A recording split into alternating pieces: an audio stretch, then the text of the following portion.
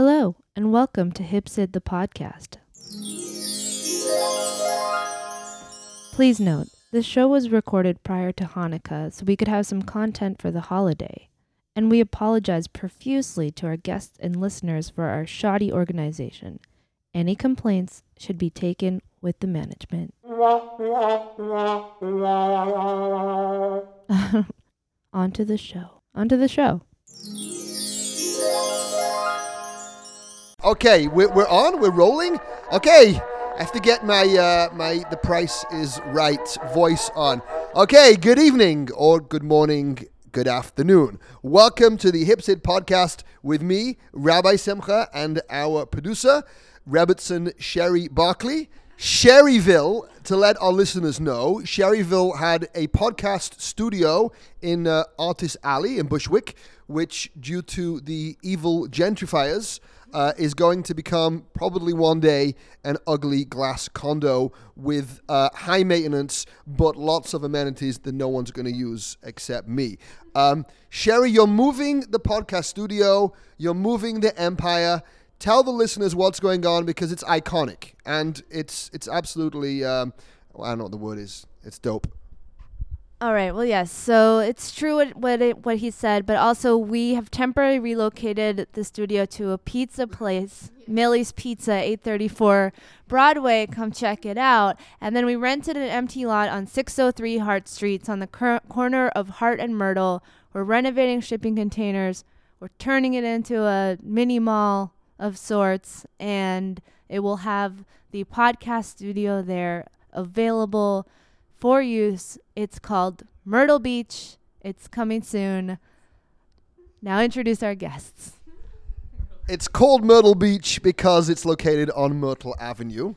Didn't mention that. And also, Sherry, you may want to tell the listeners that I am a silent partner investor in the endeavor. So it's an honor. It's a pleasure. It is a privilege. Just to let the listeners know that we're recording tonight's podcast in our mock-up studio in the kitchen of my gallery synagogue because I felt the optics were possibly problematic of having an Orthodox Hasidic rabbi perform a podcast in the window of Millie's non-kosher pizza restaurant in Bushwick. So anyway, moving swiftly on.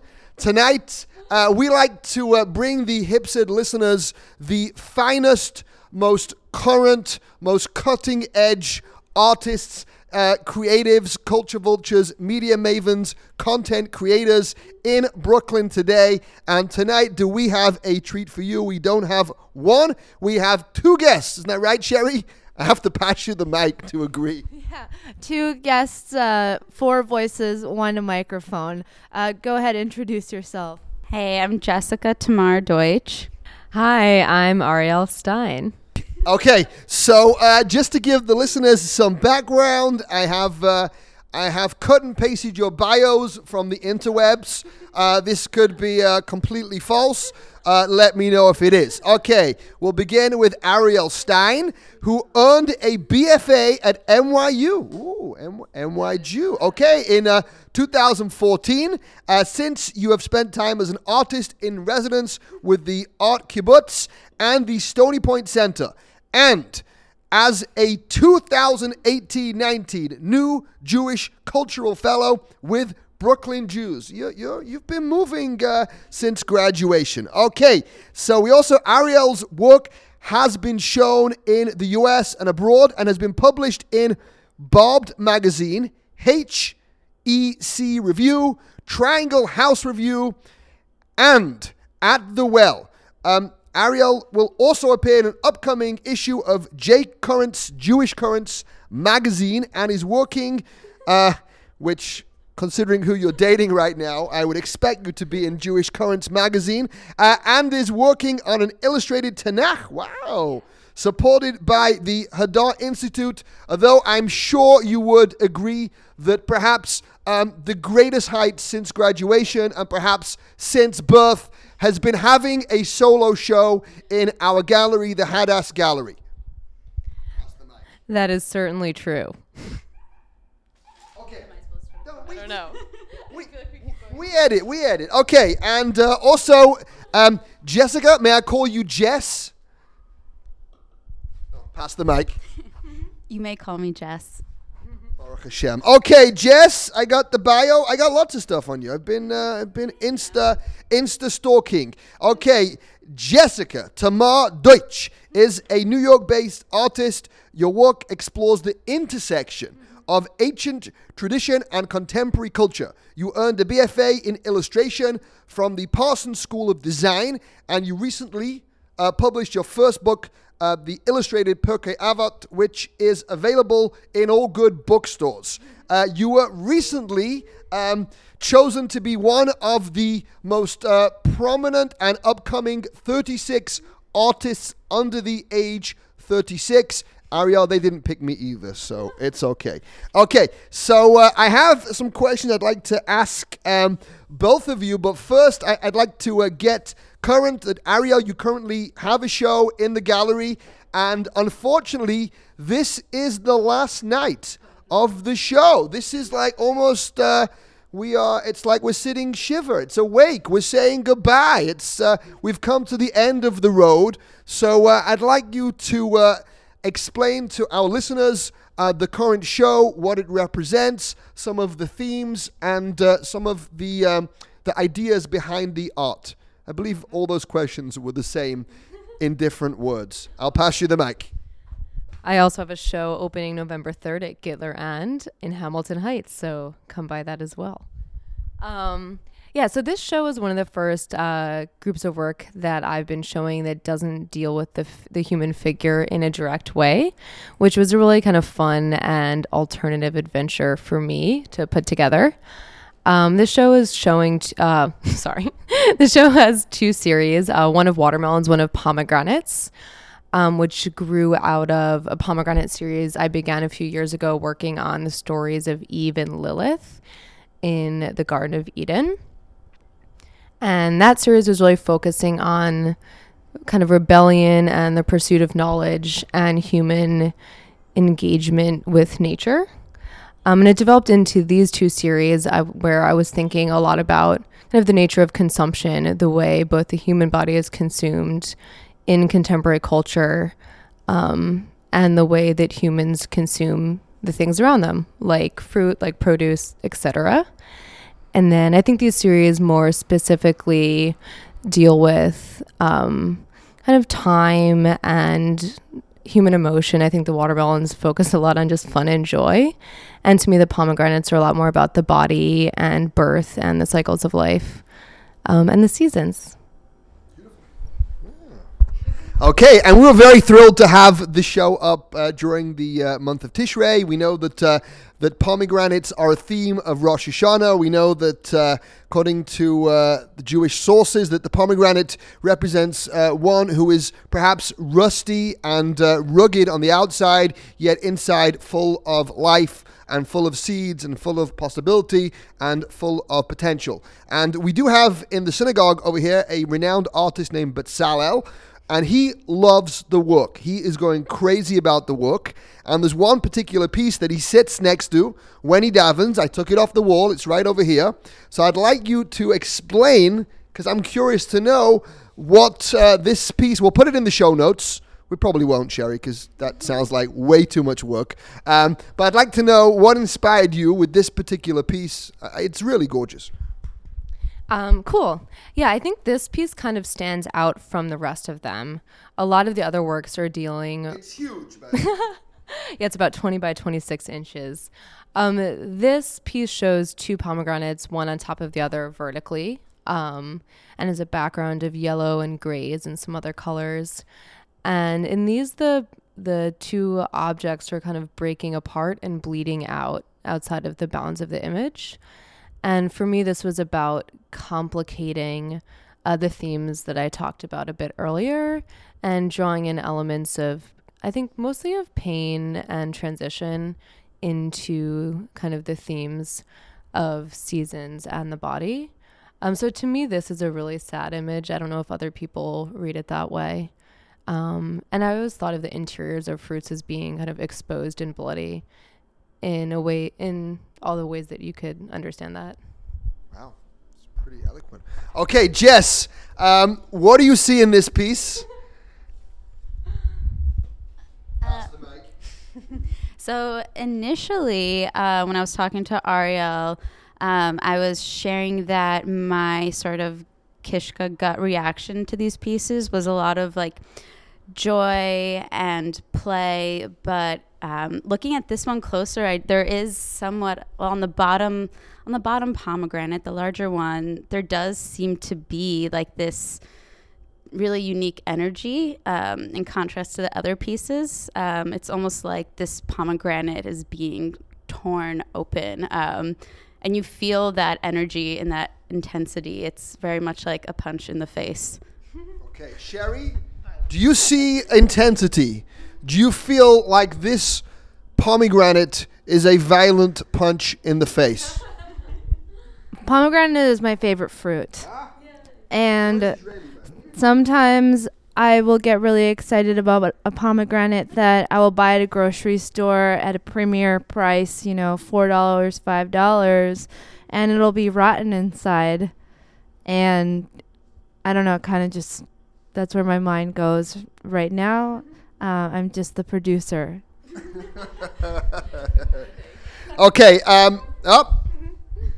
Yeah, something else that I think is really kind of relevant in this work, at least for me, is boundaries. I think the boundaries of like interior and exterior, especially during times of transition or change in nature or in the self. And I think this one really, I don't know, boundaries are really present there and transgressing those, I guess. Well, something that I always strive for in my ministry and my life and in my writing and my creativity is that my external kind of actions should match and mirror my internal convictions. And very often, I always tell people, don't look at me because I get paid to be Jewish. And it's almost like I'm playing a rabbi on television. It's easy to stand in front, of a community and walk the walk and talk the talk, but internally. And I think that's something I see. That's kind of a dynamic in these pieces, this sort of juxtaposition of the externality of fruit, the internality, and almost like, comparing and contrasting that with the human body. I think it's really beautiful work. We're going to miss it, and we're going to miss having you surrounding us when we pray, and when we learn, and when we teach, and when we laugh, and when we cry. You're in. You're all over. You're all over this place. Okay. And I'm going to take the work back. It's so hard for me to let go. I'm going to personally drive it home with you. I may try and nick a piece on the quiet. Okay, so I have a question for both of you. That clearly you're both extremely talented, and were you both like the artsy ones in the classroom, and what was that like when everyone else was busy playing sports or playing with guns or sports and guns at the same time? Were you constantly doodling? Where did the creative itch begin? At what age? And was that something that was fostered? And I have happened to have had the honor of meeting both your mothers. And I can tell you one thing, you both have really, I'm just thinking about this now. This just came to me. You both have the most incredible, supportive mothers that go above and beyond, there was so much, even when you had your show, and your mother is we should tell the listeners. My mom was actually going to come today to bring some donuts for us to sample for a show. It's sort of become her role to be the caterer for art shows that I have. It's like her thing. Unfortunately, she couldn't make it out from Westchester, but yeah, she's very much like a mommy manager in that sense. Yeah, it brings her, I think, a lot of joy. She's so supportive and so proud, and we should we must do that. We're gonna do next year. We'll do another one with the mothers. In fact, just bring them up. You don't have to come. Okay, so we should tell the listeners, Jess, that our origin story goes back perhaps almost at this point a decade. Your sister Rachel was a student in Pratt, and even though she didn't stay that long, I think she left after a semester. She left more, 1, 2, but she was a regular. It was in the Eric Moed Huddy days, and she left an indelible imprint on my heart.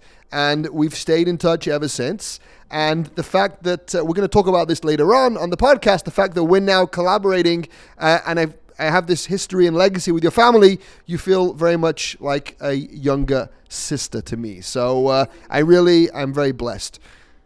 What were we talking about? There was a question. Childhood, artsy. Okay, we'll start with Ariel. When were you first, creative? When did the talent come from, and how was it fostered? My parents were modern dancers in Israel in the 80s. So I think the seed was planted with them. No, I grew up on Long Island. They alley-oopsed. I was always pretty artsy, always involved with drawing. I have no musical capacities whatsoever. But I wasn't really the art kid in the classroom. I got a D in high school art. So making art, I think, is the one consistent thing I've been up to since I was really little. And I think like my earliest memory of childhood is I would make art by like cutting my hair and gluing it onto paper. I guess, I don't know, you'd call it somewhat a performance multimedia artist. Then the scissors were hidden. But yeah, I was always drawing. Baruch Hashem, I had no friends who were playing with guns, so that wasn't a thing I had to deal with. But yeah, it was a bit of a struggle in school because I felt like I wasn't really doing what I was meant to be doing until I got to college. Like I never did well in school until I began Parsons, which was really nice to finally feel like I was in a place where I could thrive. And the amount of, attention and effort that I'd put in would show ultimately. But yeah, I think that was the whole question. Yeah. That's good. Okay, so, creating art as a passion is one thing, but sustaining a life and creating art is something else. We know, the stereotype of the starving artist, and I'm just curious to ask both of you, how do you fund your lifestyle? And, was that a consideration going to art school? And I've noticed, maybe this should be the second question. Okay, let's start with, how do you survive? Starving artist. How does a starving artist survive? For me, it was actually a really big concern when I decided to study art. I think my family was pretty supportive of it. They funded a lot of my education, but I also had consistent kind of freakouts about, should I also be studying business or should I just go be a lawyer, etc. I fund my work through I've had a lot of full-time jobs or a variety of part-time jobs. Usually try to work outside of art directly. I tried that for a bit and it was not a good match. I'm really regimented in the studio. I feel like no matter what work I'm doing for money, I go home and I work almost every day. And then sometimes I sell art too, and that's nice. So I always really admire people who are able to do multiple jobs, but I sort of realized like once I was in college, like this is it. I can't really do other things very well. So it wasn't really a thought to study other types of skills or trades, but I did initially study fine art before I graduated with a BFA in illustration, but I was making like giant paper mache sculptures, doing more strange performances, video art stuff, and then I had this freak out moment of like, who's gonna buy giant paper mache lockets that are life size? Too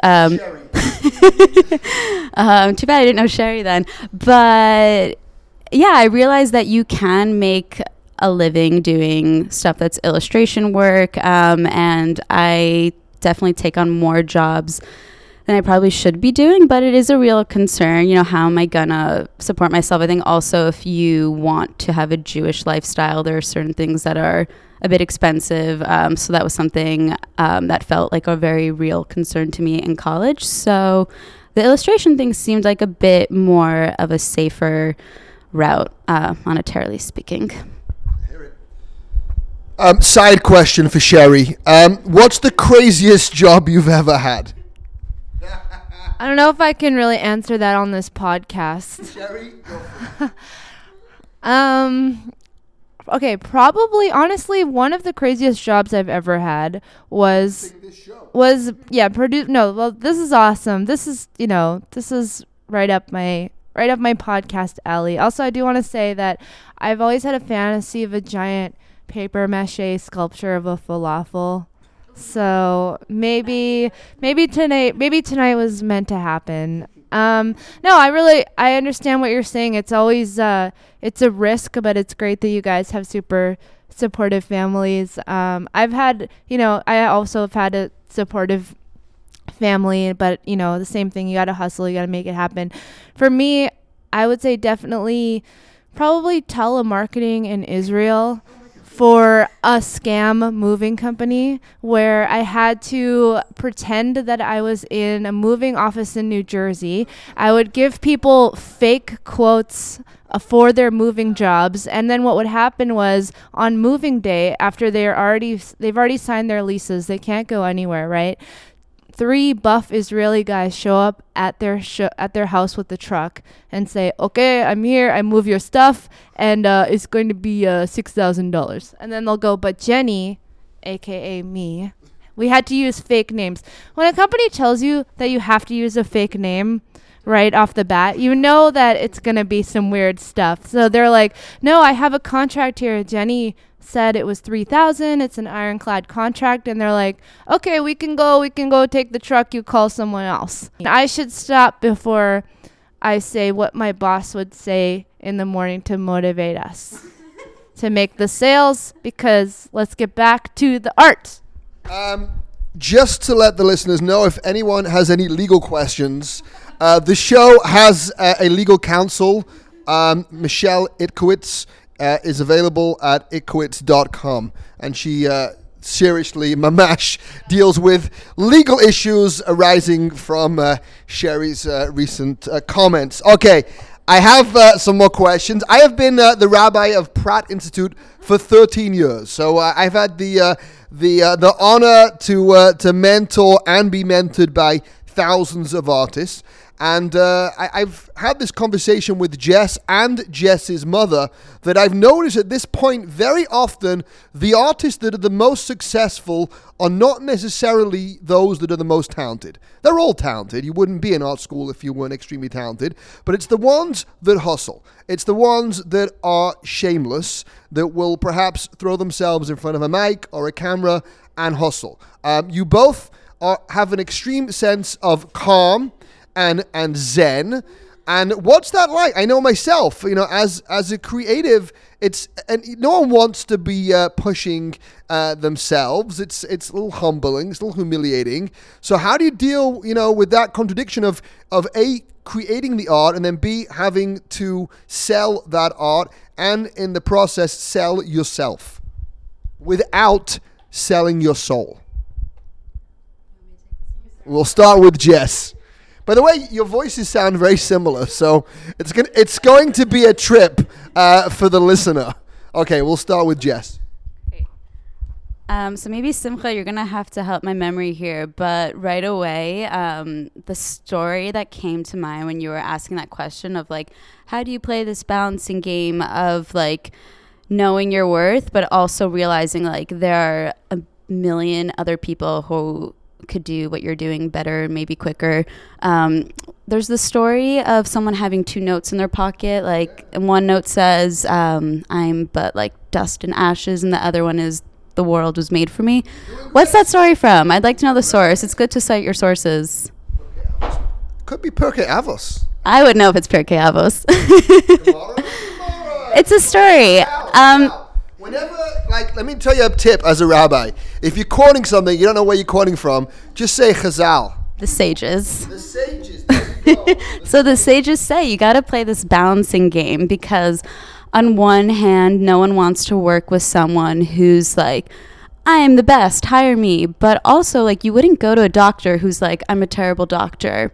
You want to know that they're confident in what they're doing. I think the same is with any kind of skill, including art. If I want people to hire me to make stuff or to buy things I've made, you have to be your best advocate. And, there's definitely a way to do that without sounding like... I think pro tip from my life is make a lot of friends who are extroverts and will just promote you.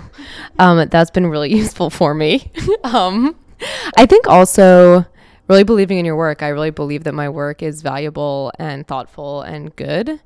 And I also have realistic expectations around what I'm going to do with it. And I think that when I speak to people about it, I'm serious and I'm not promising something I can't deliver on. And I think choose your projects carefully. I think a lot of people say yes to everything. And I've definitely been in scenarios where I got to a space and was like, actually, I will now slowly back out with my painting in my hands. Please never call me. Just kidding. I only did that once. But yeah, I think, no, that was not here. I think the people you surround yourself with are really useful, especially as artists. That network is really helpful. Beautiful. Okay. Sherry, care to comment? No. Okay, I have a question. So both of you are extremely informed and infused by your Jewish identity. It's just dripping. It is, especially Jess. It's like it is. It is. Your work is not Jewish. It is Jewish. There is nothing Israelite about what you do, and Ariel's work too. So how's that been as an artist? Were you that way in art school, and is it something that you're going to continue to mesh your spirituality and your artistic identity together? We'll start with Jess. All right, Jess speaking. Yeah, it's funny. No one's ever made that comparison with the Jewish and the Israelite. I think that's very clever. I'm going to use that. Yeah, my work is really Jewish. It's like so many beards, all the beards. And I think when I started college, that was around the first time in my life that the art thing and the Jewish thing were starting to intertwine, and I was able to make the connections between both of them. And initially I remember feeling a bit, I think, like self-conscious and like judging myself in my head, like, oh, my classmates are gonna think I'm like this really weird religious freak. I also got back from a year of studying in the Old City at an all-women's seminary the year before, so it was just like I was a lot coming into school. But I quickly realized that there are way weirder things that people are making art about than Judaism. Yeah, like any religious art or even zombie stuff. There's so many weird things, and people don't really care what you're making art about as long as, it looks cool and it's fun and they could see that you put a lot of effort into it. And also people, I think, did enjoy learning what my work was about. People really do want meaning, and they don't really care so much, what I found, is, where it comes from, as long as you're not, throwing it on them in a preachy sort of way. Ariel, how does your faith inform and infuse your work? I think my way of thinking and talking about art is deeply informed by Judaism and was really formed by the Jewish educational spaces I spent time in at different points throughout my life. I don't think Jewishness explicitly entered my work until after undergraduate. I think I had a lot of internalized anti-Semitism about Jewish art that really manifested in school. And I had a lot of shame, at least in the beginning, about bringing those things into direct conversation. And I think over time, I just realized that was a little bit ridiculous. And someone told me a story once about being in a dance company where the choreographer had them all do dances about something in their lives. And the most useful advice she gave them was, you have to do what you know. And Judaism is so much a part of my life, although I'm not deeply observant, that I think once I realized that that's something that I really know and let that into my work, I made a lot of progress.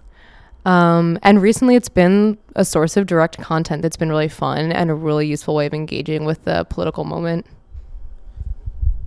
Jess has cracked open the cookies, and one of the greatest gifts that Hasidic Williamsburg has given to the Jewish people is popcorn. So, we got the popcorn. It's never good to eat popcorn and podcast. Sherry's freaking out on the sound levels over here, but we're going to go with it. I've noticed, actually, in Pratt, as you're speaking, take some popcorn. It's good stuff. I've noticed in Pratt that very often Jewish students, I think writers write about and artists, kind of fall back on what they know about and what makes them unique and what's informed their worldview. And I've noticed a lot with Jewish students who may not necessarily have grown up, particularly observant. Suddenly, I fall back on Judaism. I've lost count of the number of students that suddenly formed this fetish with the Hasidic Haredi world. It could be because Pratt itself is surrounded by, the Hasidic community. So every time you look out the window, you're seeing, payers and a double stroller. And it's almost, a daily occurrence. A student will come over to me and say, Rabbi, I'm going to peel back the layers of the hidden Hasidic world. And I'm like, dude, you're like number 1,000 million to have had this realization. But go take your pictures and have fun. But I don't think it's a superficial connection. You're both. It's deeply ingrained. It's ingrained, And I'm just curious going forward if you have any future projects that infuse Judaism, and is it something that's going to continue in your work? We'll start with Ariel. Yeah, I think the more I thought about gaze and the gaze through which I was making work as an artist, the more Jewishness entered my work directly and indirectly, and just my way of talking about making work. I think in the foreseeable future, the most directly Jewish work that I'm planning on making is kind of a visual investigation of Seder Nashim, which I loosely started while I was learning at Hadar last year. And I think more broadly, Judaism and Jewish thought and theology are really just a part of my daily life and conversation, and I think that's implicitly present in a lot of the work. Yes. Sorry, cookies in my throat. Good Shabbos cookies. So I'm working on, maybe 4 projects right now. One is basically done. I've been working on this little Breslov inspired book, but the goal for me was to make it not look Breslov. There are no beards. The character doesn't really have a gender, and it's a lot about nature. So that's been a fun thing, I think, for me, just like as a growing human, to constantly reevaluate, I guess, the way I'm using Judaism as an inspiration or a language, and how do I want to play with that so it's like alive for me and not just like, it's, I think, a lot of fun for me when I'll share a piece of work that people don't initially think I made because it doesn't look like something I made before. So I think it's important for people to give each other leeway to grow. And I'm working on a book with a local Brooklyn rabbi. Don't bury that. We're going to get that's the crescendo. That's the crescendo. I will say no more. Say no more. Wait, I have one more comment. Well, when the police were coming for Sherry, No. the moving company outside. Yeah, something else, this is Ariel speaking, I've been thinking about a lot with like kind of the relationship between Judaism and my work as an artist and where those things intersect has been what feels like a lack of visual culture kind of in Judaism and Jewishness, and really trying to be part of filling that in. And that feels like a really interesting pursuit, especially as a woman artist. I'm just enjoying the popcorn. Okay, so I guess what I'm trying to get to, permission to speak freely, is very often Jewish artists, it can be kitschy, tacky, trite, contrived, and with you both, it's very natural, and it's very organic, and it's very holistic, and I'm curious to get your take on the Jewish art scene. Is there a scene? Is it a scene? And where it's going? Ariel. So I'm participating in the New Jewish Culture Fellowship run by Brooklyn Jews in Brooklyn. And one of the major foci of that project is to think about that question. And people from all different media backgrounds are involved with that. I don't know. I have a lot of trouble figuring out what the Jewish art scene relates to specifically. I think there are a lot of artists who are Jewish or of Jewish descent who make work that relates to that Jewishness in some capacity. I would also divide Israeli art and Israeli artists from that. I don't think they're necessarily the same thing. I think sometimes they overlap. But I think more broadly, like in the world, I think there's interesting stuff going on. I think a lot about Yael Bartana and her work around ethnicity and nationalism and Judaism and Israel. And yeah. Well, I could only really speak of, I guess, communities and geographical locations based off of my own personal experiences. And I do think there's a lot going on in Brooklyn. That's part of the reason why I decided to move here. I was in Israel for a couple of months, and there's definitely a lot going on there. And I think even beyond just the traditional kind of Judaica that people will get on a trip to Israel, people are really trying to express Jewish identity in new ways. There's lots of dancing going on there, and lots of cool festivals constantly. I really loved living in Jerusalem, and that was really inspiring for me to see. And where do I think it's going? Well, I think we're living in a really cool time now also where there's a lot of cross-denominational, I think, conversations. That's something that's exciting to me, cross-denominational Jewish community. Wait, one more thing. Sorry, no, it's a question. I'm giving the mic to Ariel. Yeah, in terms of where Jewish art might be going, these days I've been thinking a lot about diasporism and what feels like the resurgence of Jewish diasporist culture, especially in New York. And I think that's a really inviting space for artists. It's thinking about Doigkeit, here-ness, and what is making art here as a Jew mean, and really building space for that to happen. I think it's cool. There's a lot of writers involved with that. So come on, visual people. Sherry's nodding. I know what you're thinking, Sherry. This is the most eloquent guest we've ever had, right? Better than the usual Hasidic rabble that we draw. Sherry, care to comment? I just admire so much your alley oops comment from before. So as soon as I heard that, I was like, these Jewish women have a very unique thing to say about it, and that's all I gotta say for now. Beautiful. This is, I'm commenting a lot on Hipsa today. I usually don't as much, but I think this is Simcha's way of getting me back for this one microphone operation, which is not normally what we do here.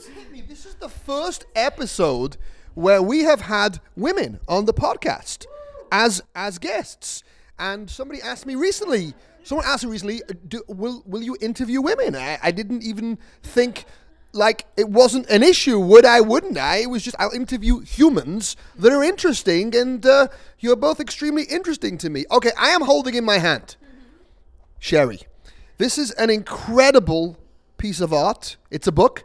This is Jess's first book. It's the illustrated Pirkei Avot, a graphic novel of Jewish ethics. You've had to remind people that you did not write Pirkei Avos, but you just illustrated it. And this book has taken you all over the world, including a recent residency in New Zealand. So I'd like to ask you, what's that like? Firstly, I know how difficult it is to put a book together, and I can only imagine how much more difficult it must be to write the book and to draw the book. Sherry's grabbing the mic. Grabbing it. This is a sea change. As someone who has first been exposed to this work, it's absolutely gorgeous and very modern. It's super cool. I don't know if anyone's heard of this, but I'm a fan of, I don't know. I'm a big fan of Dan Klaus and Black Hole. Do you know Black Hole? Oh, okay. Yeah. And I'm getting, I'm getting some Art School Confidential vibes. I love the font. Yeah, I'm really into this. Yeah, exactly. Yeah, it's very, very, very cool. No, it's cooler than it's post Adventure Time. Yeah, this is post Adventure Time. This is just kind of again, you're hearing someone, you're hearing just a first impressions from a Philistine, and it's gorgeous. So please take let us know more about this work, please. You guys are so nice. Simcha's offering Kiddush leftovers. Probably edit this part out. Back to the book. Yeah, thanks for all the nice things, Simcha. So the gig in New Zealand was actually through Limud. They have a Limud conference in New Zealand. It's been really amazing. Like, this work took about 4 years of my life. So it definitely feels really rewarding to know that people like it enough to pay for a plane ticket for me to talk about it with them in New Zealand for like 2 days. That was great. I was joking. Like, I've been living in Brooklyn for like half a year now, but before that I spent like a good part of a year doing the nomadic book tour thing. And yeah, I mean, just really simply put, it felt really gratifying because no one like owes me anything. No one has to like this book or buy it, but enough people have that I've gotten free tickets to go to places. Okay. I believe we've come to the crescendo, the pièce de résistance. That's the right phrase, right? Cherry's nodding away. How's the popcorn, by the way, Ariel? I can't stop. Right? It's unbelievable. I know. It's fantastic. I actually have been listening to previous episodes of the podcast, Sherry, and it's interesting. Once you create, I don't know if you've noticed this as artists yourself, but once you create something, everyone suddenly becomes a critic. And I'm getting people that haven't spoke to me in a decade are suddenly like, you started strong, but at the end, we felt the energy. Like, suddenly, like, everyone's a critic. And as I listened to I noticed that suddenly I become a game show host. And my friend Gedalia told me I got to lower the voice an octave and make it more conversational, because I get into the whole unbelievable, yeah, whoa, yeah. And I listened to the previous 4 episodes, and it's just me going, whoa, yeah. And I kind of don't like how I sound, Sherry. I'm on a tangent right now, but I felt, because this is a creative cast, I feel much more comfortable expressing myself. Sherry. Listen, if any of the critics want to come on the podcast or edit the podcast, yes, exactly. You can go ahead. Yeah, exactly. We welcome you. We welcome all constructive criticism. Just keep listening. And actually, that's a good question for you guys. How do you guys deal with any kind of criticism or stuff like that? Well, as someone who's met Gedalia before and knows your friendship, I think he's on that tier where he's going to be real with you because he loves you. Great. Criticism can be really hard. I think especially when you're first starting and you're in school. I wasn't one of those people who ever left a crit crying, but I've witnessed many of those, and it's heartbreaking, but you definitely have to build backbone and confidence. And I think it's important to always remember that no matter how good you think you're getting, God willing, you won't peak in your mid-20s. You want to always be growing. And I think that criticism is helpful. But sometimes I totally get into boss mode, and I'm I'm not showing this piece to anyone because I don't care what anyone thinks.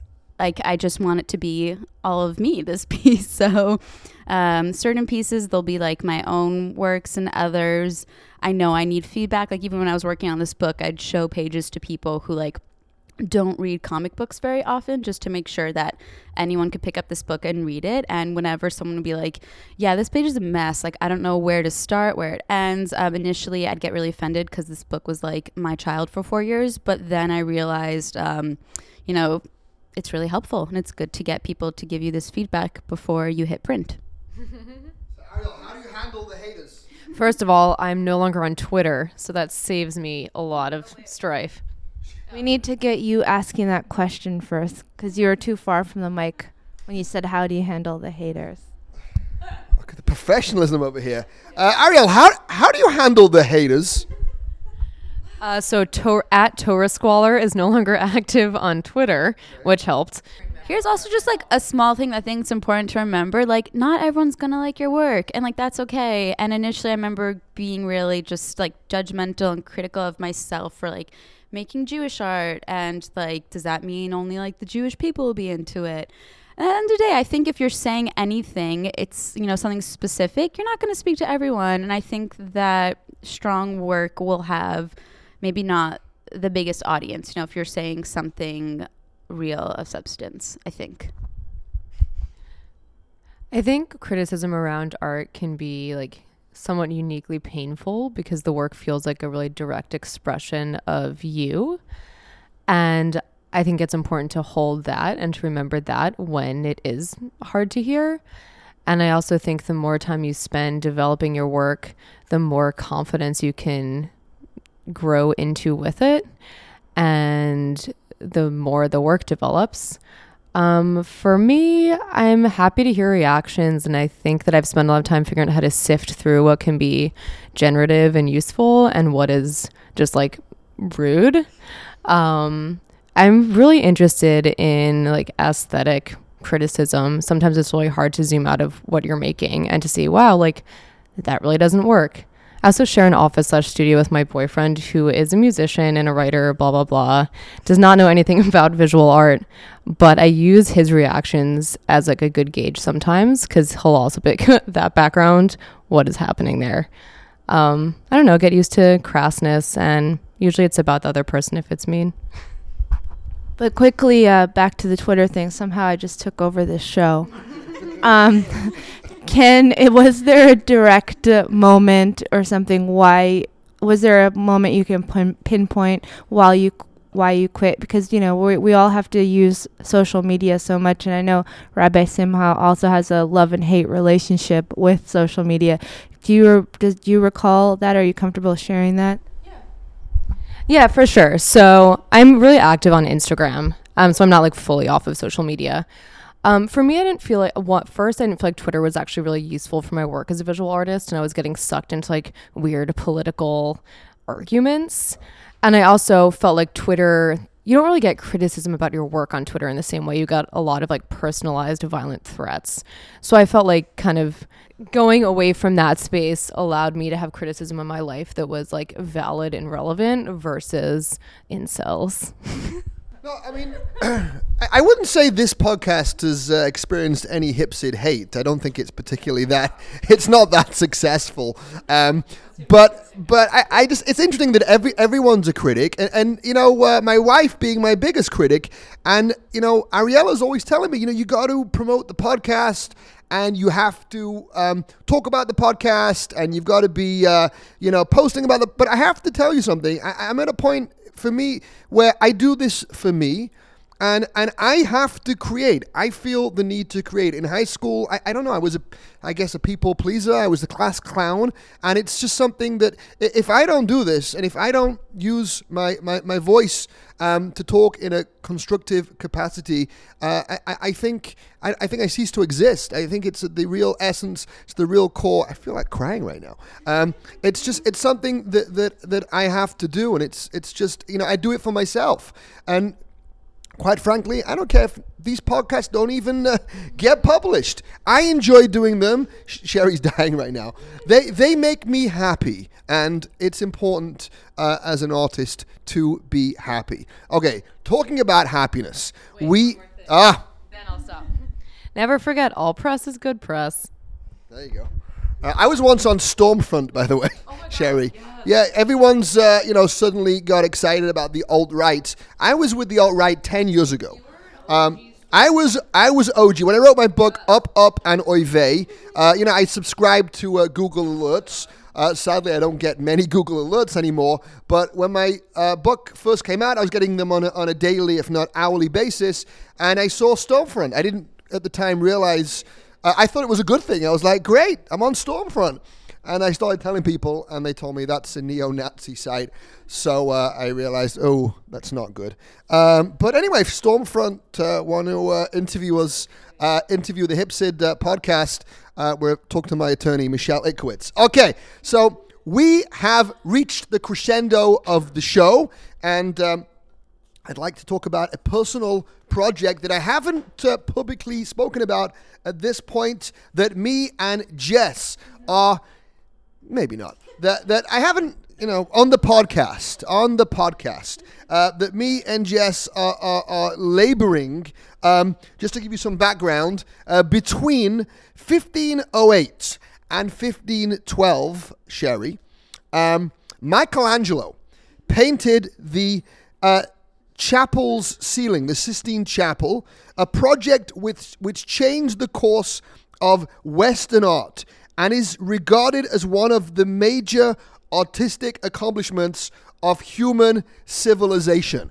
So, just to on that note and in that vein, that I have been writing a graphic novel memoir because I'm a narcissist and need a memoir, and it's really about my time and my experience as an art school rabbi and being an art school student that turns into an art school rabbi, which means I have the bizarre and inspiring experience of ministering to myself as a student on a daily basis. I basically never left art school, and it's also morphed into an anthology of Brooklyn.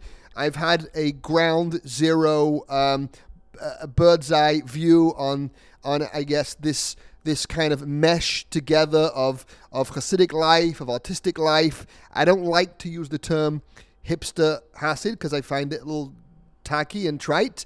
I prefer the term hipsid, which is the amalgamation of both concepts together. But really the book is also an anthology of what's happening in Brooklyn, how Brooklyn's becoming, I guess, the unofficial capital of all things cool from a Jewish perspective. The fact that you both chose to live here, I think, is proof of that. So, Jess, that I was so thrilled that you agreed to, just like Michelangelo, agreed to take on the most important artistic endeavor in human civilization. So you chose to and agreed to be the artist, the illustrator of my memoir, of my graphic novel, which it gives me so much joy when I walk in the synagogue and I see you sitting there. It's very meta for me because I come from the campus and then you're drawing what I'm doing, and it's fascinating. So I'd like you to talk about the book and how's it going and where are we up to, and obviously you're thrilled. We know that. That's obvious. I mean, you must be, beyond. This is, as an artist, there can be no greater heights and no bigger mountain to scale. I think the exact term you used I think it was a month ago, I came for Kiddush and I asked if you were having Shabbos. I think it was Thursday night, pretty late. I was like, yeah, Shabbos happening here because everything in Brooklyn is like a pop-up. So what's your deal? And you were like, yes. And you're speaking. And I think in your intro, you phrased it as you're empowering me. So thank you for this kavod. Empowering me to illustrate your autobiography. What I think was also really cool before this even actually started, I think you reached out to me about this before my Pirkei Avot book came out. So that was really special. I think anytime that someone thinks they see potential in something, and before they come out with their first published thing, they're like, I believe in you already, let's do this. And you were very patient with me because I was like, thanks, I'm doing my book, and then I'm probably going to be doing the nomadic art thing for a bit. So I feel like it's been a lot of time that this has been sort of this idea of working together, and now it's in full throttle, which is really cool and exciting. It's definitely a big challenge. What's really fun about the challenge is that the style that I'm drawing this in is a lot more true to I think my natural way of drawing, like within my sketchbook, which is a lot of fun. I think the way you described it was like this spiritual mess, which I'm trying to make a little cleaner, because we do need to get a concise story across. So it's, I think, been a challenge for me to make something that isn't just this like spiritual mess. What else about the process? So now we're in, I basically did first round sketches of the whole thing.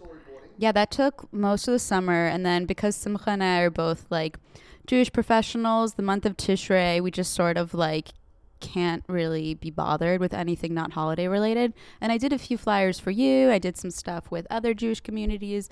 So yeah, now I'm taking up residence in the Hadass Gallery. You could come visit me. I should be here almost every day. You could bring me snacks and coffee. I won't refuse.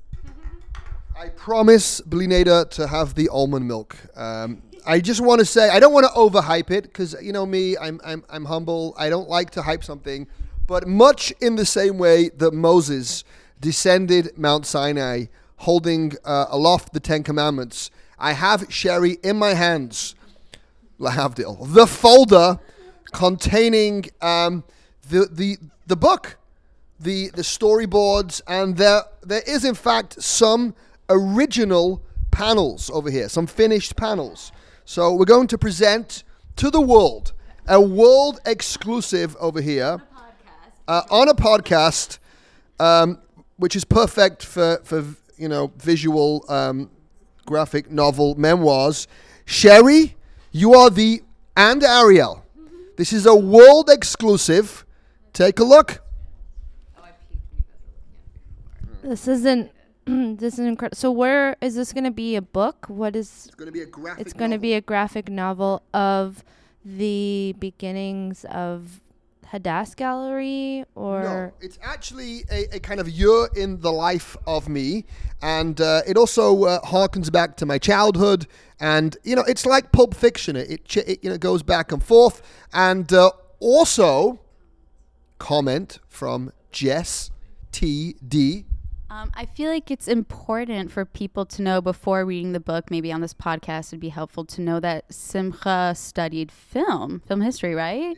Yes. So I think a lot of the way the story is written is that there's these like zoom in and out moments that feel very cinematic, and you like go, like time is the thing that I think you play with a lot here. And I think that's a very cinematic quality. Correct me if I'm wrong.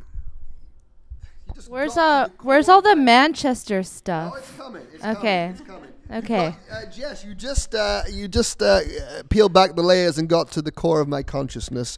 When I write this, when I look at this, to me, it's Citizen Kane. This is like Orson Welles', classic, voted as the greatest movie of all time. I see things very visually. As we come to the end of the podcast, I thought to give the audience a world exclusive. So we're going to, Sherry, for the first time in human history, we're going to read the first few pages of Hipsid. We're going to ask Sherry to play the role of Rabbi Simcha.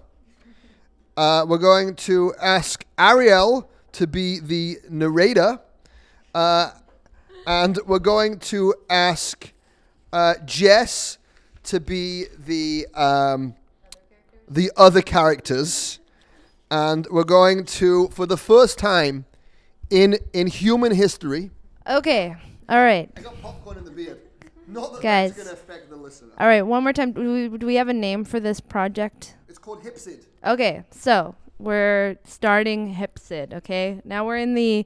Chapter 1. Yes, we're in the audiobook portion of this podcast. Chapter 1, page 1, orientation. As the leaves begin to change each fall, so do the lives of thousands of students at universities around the world. Brooklyn's Pratt Institute is no exception. Interior, a lecture hall, packed with distracted students consumed with their phones.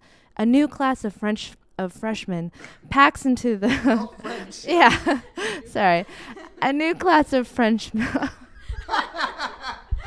A new class of freshmen packs into a huge lecture hall, gathering for their annual orientation. They sit, dazed and bored and overwhelmed, texting and gaming, as representatives from each department drone on about the challenges ahead. Panel 2. The talk is all student loans, campus aquatics, and library rules. It's business as usual until Panel 3. Our final speaker is the chair of the Religious Affairs Committee here at Pratt. I'm not actually sure what the Religious Affairs Committee does, but it looks like things are about to get biblical. Ha ha ha. Panel 4, RSW narrates. As Pratt's spiritual leader, I'm supposed to give a quick spiel about campus ministry. I'm where it gets biblical. Speaker. Please welcome to the podium Rabbi Simcha Weinstein. He walks into the podium, then disappears. He clears his throat. Rabbi? Again, we'll have to discuss whether this gets included with the editor. This is content gold right now.